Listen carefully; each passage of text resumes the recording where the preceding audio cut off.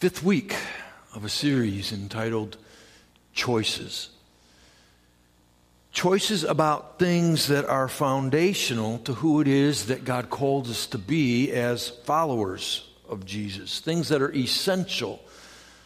Things that were at the core of who it is that Jesus was. And the things that he taught through word and example, that he modeled in his life. Things like what we looked at the first week, making disciples. Jesus was always about that, and he gave us a commandment to do that. That's the truth that was looked at, Matthew 28. Things like praying, actually praying, taking the time to pray, and then not only actually praying, as was the example that's given through Acts 2 church. We looked at that in Acts 2:42, but then how do we pray? What do we pray for? Jesus is teaching in Luke 11. Truth about the foundational reality of needing to grow spiritually. And that the early church, again, Acts 2 was devoted to it. We looked at verses in that passage, Acts 2. Being right with God. What we looked at last week. Truth out of 2 Chronicles 7. Truth about obeying. About resisting temptation and just following and being right with the Lord, righteousness. Foundational to being a follower of Jesus. And I thought about all of those things and the things that we're going to look at not only today but next week as well. All truths, foundational truths that impact our lives greatly in the choices that we make in terms of their presence in our life and the fullness of them in our life. And I thought about painting a picture. See, all of those choices are a brushstroke on a canvas that paint a picture of something called our lives. All individual brushstrokes, the choices, but all there to create one big tapestry, one big picture of who it is that we are. And they all work together to communicate that. So all of those choices incredibly important, as is the one that we're going to look at today. Yet another one that was there embodied by the Acts 2 church, one that Jesus speaks about very clearly and bluntly in Luke 9, verses 23 to 25, that we're going to look at later on in the message. But all about a central truth, a choice to be selfless or not. And so before we jump into that, something that I really hope that we always do, stop and think about, what does it mean to be selfless?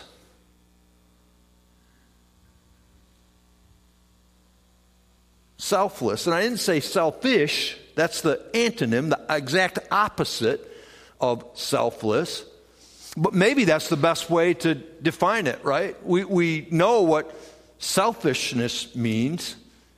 It's all about me. It's all about my wants. It's all about my desires. It's all about what I get out of it. It's all about what benefits me. It's all about what's most important to me. That's selfishness. Selflessness is the exact opposite of that. So what does that look like for you? What does it mean to be selfless from day to day? It's an incredible truth. And it's something that Jesus shares. It's truth about foundationally being a follower of Jesus. Selflessness. Again, it's modeled in the Acts 2 church, and he speaks very clearly about it in his word in a number of places. Again, we're going to look at Luke 9 in just a few minutes. But I want you to take a minute and join with me in reading just a couple of verses out of Acts 2. We're going to read verses 45 to 47. So open up your hearts as you begin to think about, envision, picture, what does it mean to be selfless before God? Hear this word and truth, Acts 2, 45 to 47. Selling their possessions and goods, they gave to anyone as they had need. Every day they continued to meet together in the temple courts. They broke bread in their homes and ate together with glad and sincere hearts, praising God and enjoying the favor of all the people. And the Lord added to their number daily those who were being saved. Some great truth in there. Great truth about selflessness. Can you see the snapshots? Look at those words and think a minute. Look at the first couple of lines. Selling their possessions and goods, they gave to anyone as they had need. Can you picture that? What does that look like? Maybe you see a picture of somebody who's taking a lamb or a sheep and they're selling it so somebody else had something to eat. Maybe taking some of the food provisions they had in their house, giving it to somebody else so that they could eat. Maybe you see a picture of somebody who went into their house and they saw that they had extra cloaks and they heard that there was a stranger who didn't even have one, so they take that extra cloak and they give it to that neighbor. There's all kinds of ways you can envision that. Giving to anyone as they had need. All kinds of visible expressions. I think we can think of all kinds of examples, but I hope that we're able to go a little deeper. Because if all we do is look at those visible expressions, we see those snapshots, we really don't get to the place that God wants us to be. That's just scratching the surface. He wants us to go a little bit deeper to a place called our heart. And to think about what that looks like then in terms of being selfless and why it is that the Acts 2 church was doing that. And when you see the inclusivity of it all, so selling their possessions and goods they gave to anyone as they had need, that's pretty broad stretched. I mean, we can think about that maybe here or there, random. You have that saying, random acts of kindness, but this was happening all of the time. Why is it happening? I'd suggest that there's three things at work. All that have to do with the heart. And the first one is this, that they were able to see people as God sees them. Seeing people as God sees them. That's why indeed they were able to be selfless, because they saw people as God saw them. They saw people with God's eyes. I want you to think about the context of the Acts 2 church. This was a context where people didn't have a lot. We kind of get spoiled a little bit as North American Christians, right? We're pretty affluent. But this was a context where people were basically surviving from day to day. There weren't government assistance programs. There wasn't this understanding of entitlement because everybody knew that everybody had to work hard to be able to even survive. Now, you think about that and how people then are looking outside of themselves in terms of their own basic needs, and they're willing to meet the needs of other people. There's only one way they could do that. They had to stop and they had to look. They had to see. And I think that's one of the things that is so prevalent today. We have a hard time with that. Two things at work in terms of seeing with the eyes of God. One of them just simply taking the time to look. Taking the time to look and to see people for who they are and who it is that God places in our hearts and in our lives. Somebody sent me a great definition of busy a week and a half ago. Being under Satan's yoke.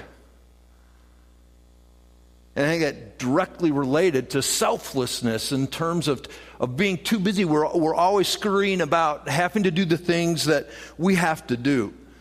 The meeting of our needs, taking care of business for us, that we just can't stop and look and see other people that God have placed in our lives, other people that we bumped into. But because we're so busy, we just go blowing right by them, right? We don't take the time to see who it is that they truly are and maybe some of the needs that they have. Really important. Something that Jesus spoke about often and gives a tremendous example of with the woman at the well. Do you know that story? One of my favorite stories in all of Scripture. I love a lot of them, I could say that. But it's a great story. Just a brief recap. What happens in that story? Jesus and his followers have been walking all day. They're tired. They get to the edge of town. The disciples say, hey, we're really hungry. Paraphrasing a little bit. We're going to go in and get something to eat. So they leave. Jesus stays at the well. What happens? A woman comes way after when most women came. They came first thing in the morning when the water was cold. She comes later. And here's the deal. Jesus sees her. And he has a conversation with her.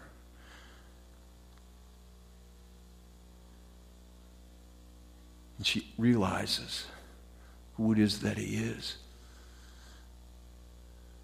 And the joy and the excitement of somebody taking the time, crossing all kinds of barriers, by the way. Jesus broke a lot of rules that day. Something that's not lost on the disciples. They come back. And they're wondering, why in the world is he talking to this Samaritan woman? For 3 reasons. One, because she was a woman. And in that day, men didn't talk to women randomly. It just, hey, you're a guy, she's a gay. You shouldn't be doing that. 2, because he's a Jew, she's a Samaritan. That would make you unclean. And you think of people that it might be seen as unclean to talk to today. I'm sure you got a snapshot of that. And 3rd, because of the timing that she was there. See, she was there to avoid all of the sneers. She had a checkered past. She didn't want to be called a tramp or a harlot. So she came later on. And the cool thing about that story is they don't, it's not a cool thing, it's the truth. They don't see her. They walk up there, they're immediately got all these, what is he doing kind of things going on. Jesus gets it. He understands that they just are totally clueless.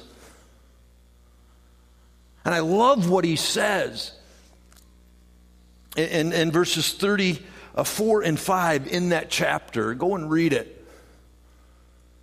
So they come up there, they say all of that. And they ask him if he wants food. He says, my food is to do the work of my Father. And they think, would somebody come and feed him? And then he didn't blow up, but he says, don't you get it? And this is a quote. Open up your eyes and look. The fields are ripe with harvest. They're all around you. There she was. You missed it. You didn't see who she was. Please open up your eyes. And why did that happen? Because they were too busy thinking about everything else.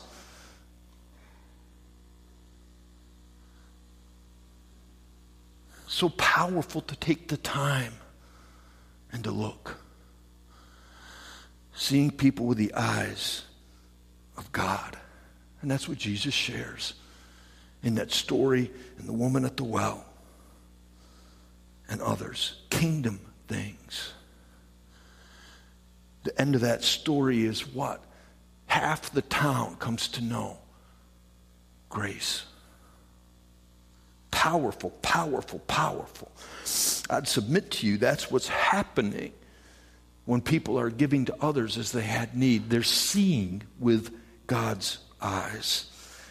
And it's a heart thing.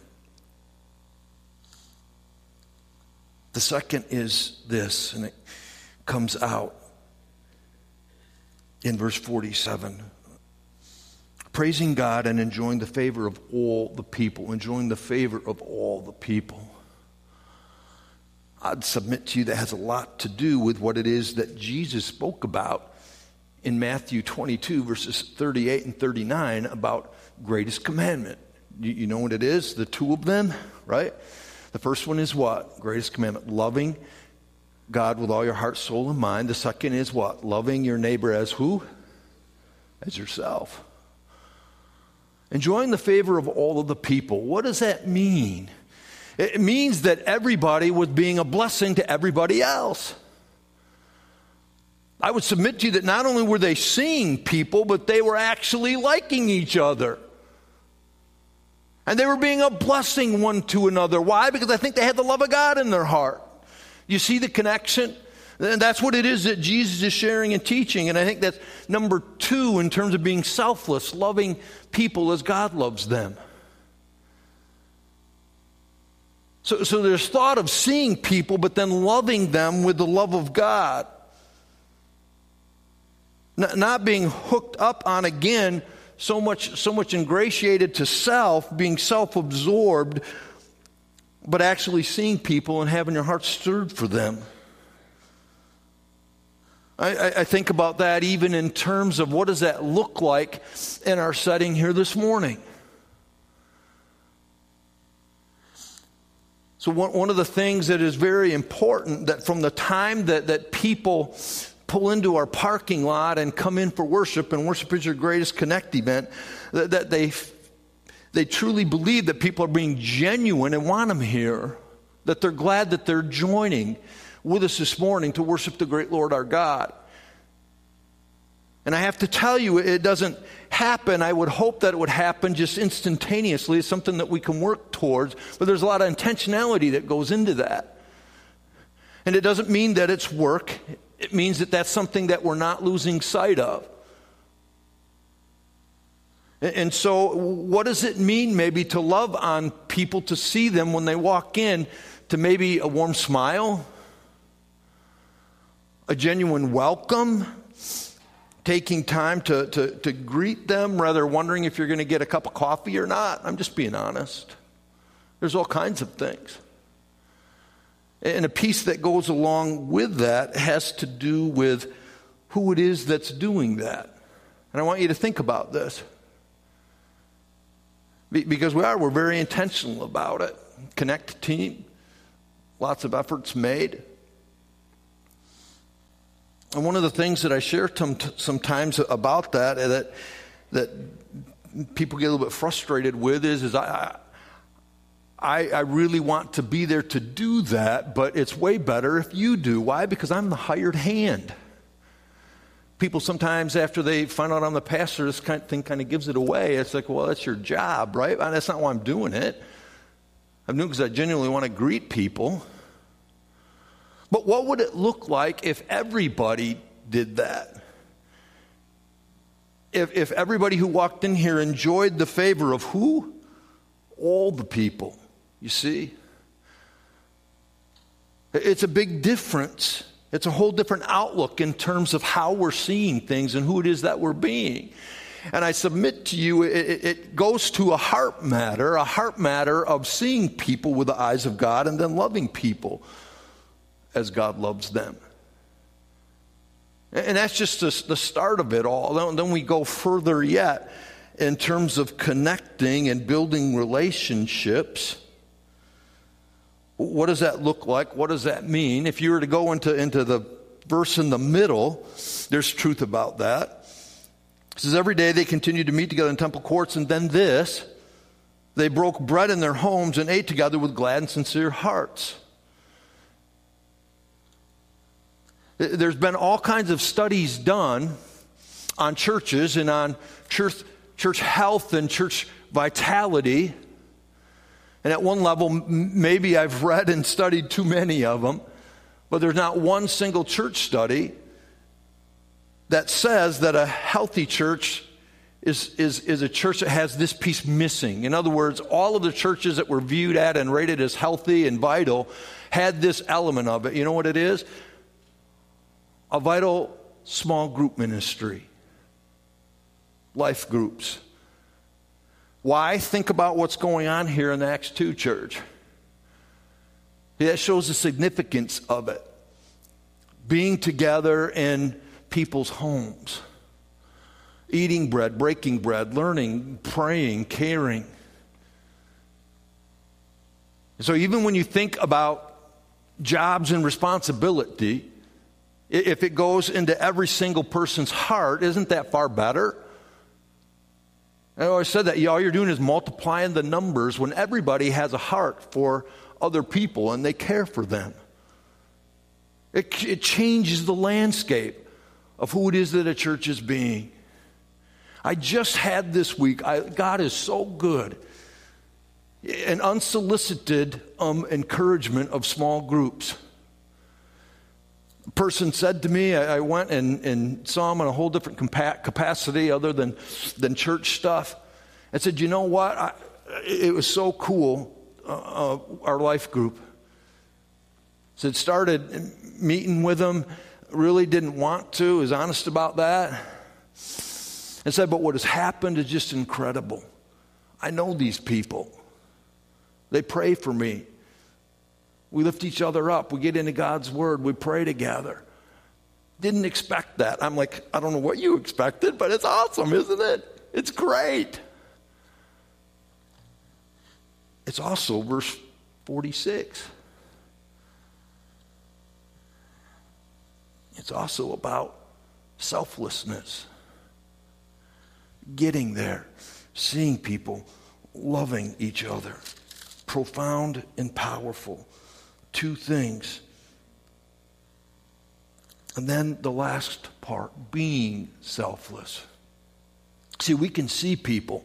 We can have our hearts stirred for them, but if that's as far as it goes, we come up short. It takes action. It takes movement. It can't just be an emotion. I love that, what you shared about the middle school retreat and the speaker. Not just being a fan, but being a follower. What does that mean? It talks about action. It talks about intentional choices.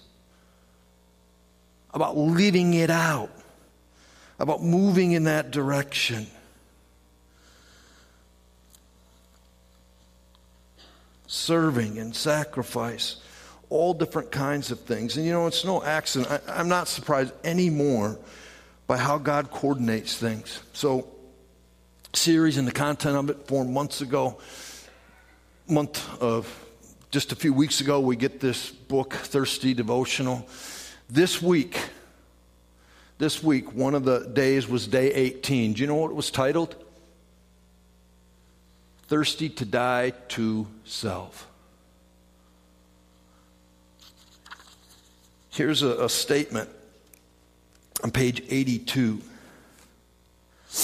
When my will opposes God's will, I have a decision, a choice.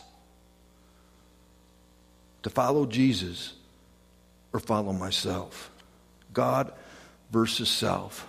Because here's the thing. This is as black and white as it gets. Jesus is going to speak about this in just a minute in Luke 9. The opposite of the kingdom of God is the kingdom of me.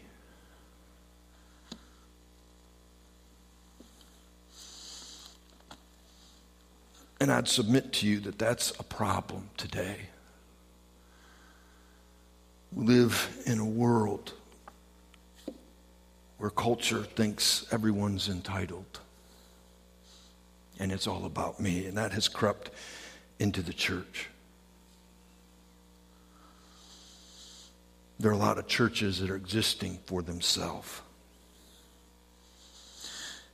I think of what Jesus shared in parables and stories in Luke 15. Are you familiar with it? 3 stories, 3 parables. A parable about a lost sheep, a parable about a lost coin, and a parable about a lost son.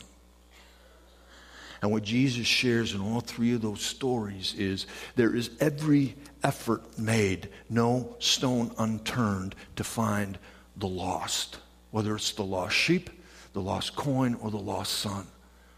All out abandonment of everything else to recover the lost. Are you hearing something in terms of selflessness? See, it wasn't about the sheep in the pen. They were safe. Put it into kingdom terms. They knew Jesus. They were set. The Heavenly Father had revealed himself to them. But what about that lost sheep?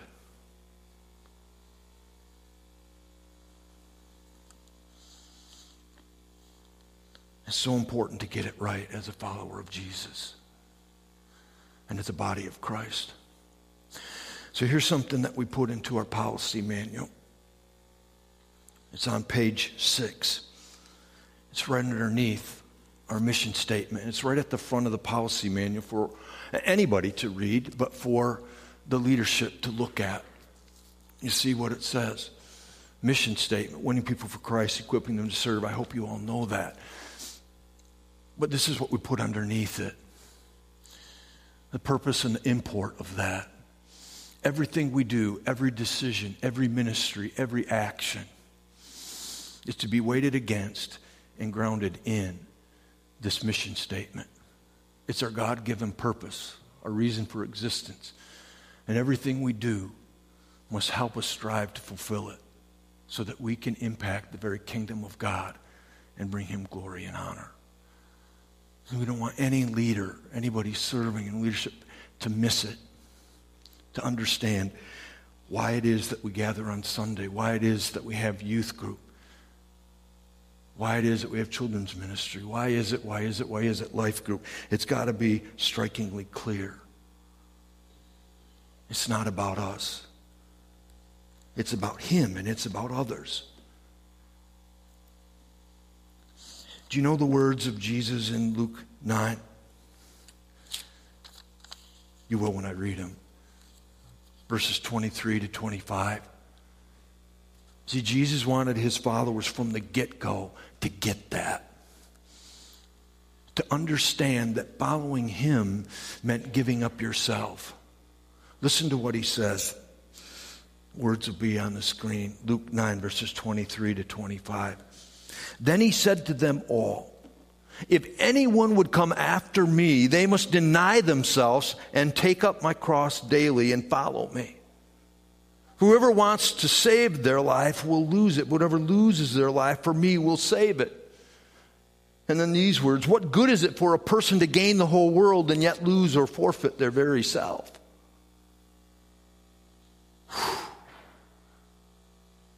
That's pretty blunt. That's pretty clear.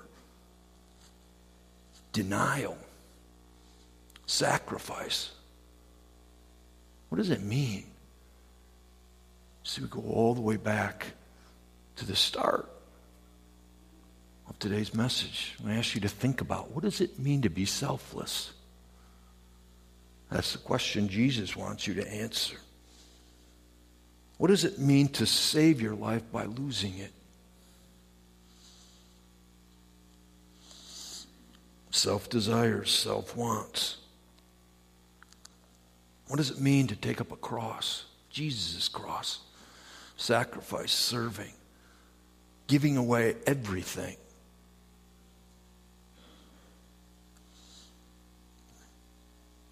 I shared the story of the woman at the well. You can go to the rich young ruler, woman caught in adultery, all different kinds of stories, encounters that Jesus had.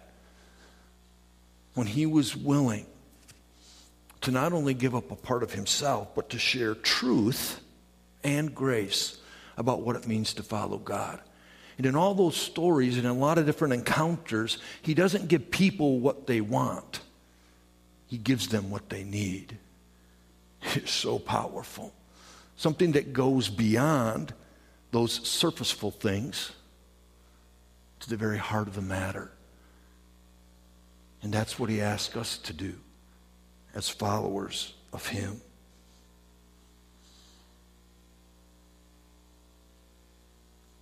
What good is it for somebody to gain the whole world? Think about that. And lose themselves. See, we don't think of it that way often, right? We think of self in terms of gaining in the world. Jesus looked at things pretty differently. And it's how he hopes you and I look at the world and ourselves as well. That we're willing to be selfless instead of selfish. It's a choice. We'll either be selfless, or not. Humility, gratitude, faith, all play into it. All the brushstrokes. Think about it some more. Pray on it. And let the Lord lead you. Yeah, let's pray together. Gracious Heavenly Father, I thank you for your word and your truth.